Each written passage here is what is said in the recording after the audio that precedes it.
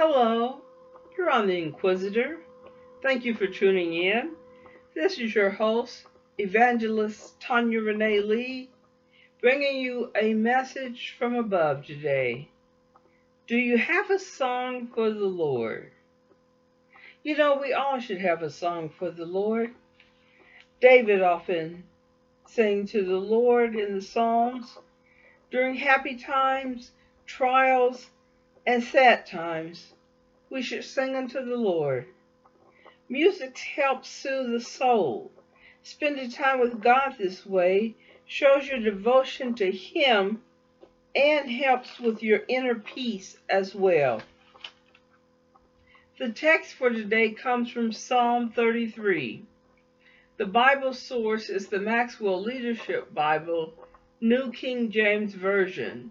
I'm going to be reading Psalm 33, 1 through 22. Often we don't read the entire scripture, but I think it is important to do so when we can. Amen?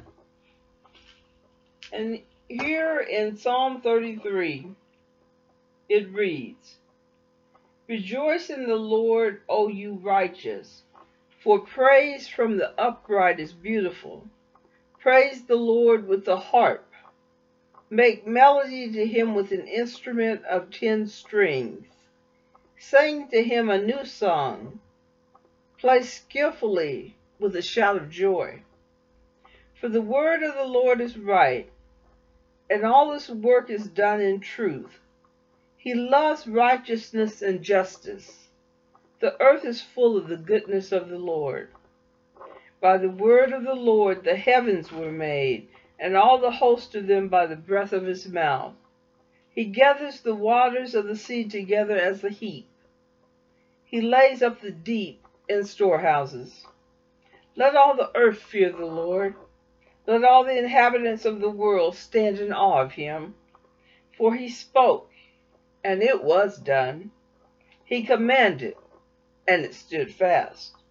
The Lord brings the counsel of the nations to nothing.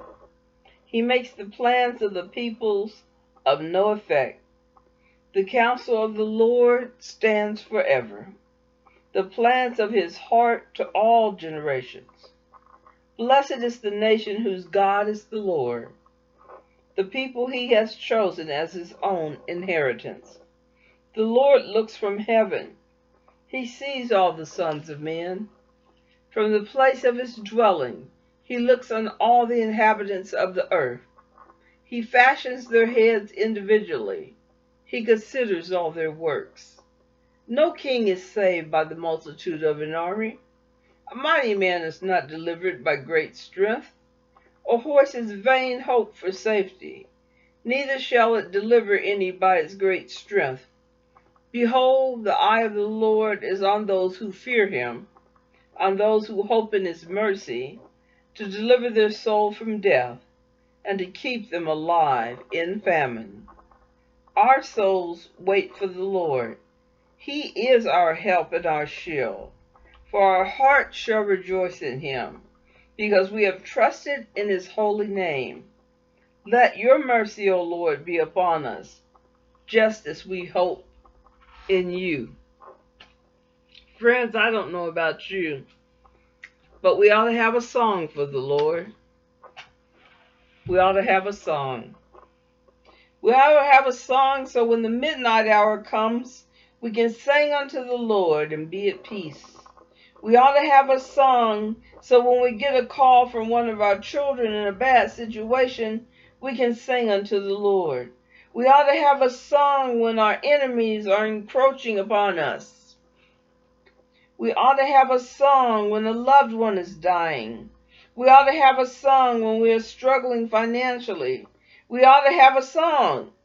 Do you have a song today? At this moment, my song is This Is My Exodus, sung by Sister Leandria Johnson. It helps me when I'm stressed, sad, or depressed, or under attack by the enemy. Do you have a song today?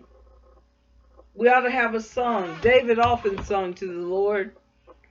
It's a good source of inner peace to sing his praises.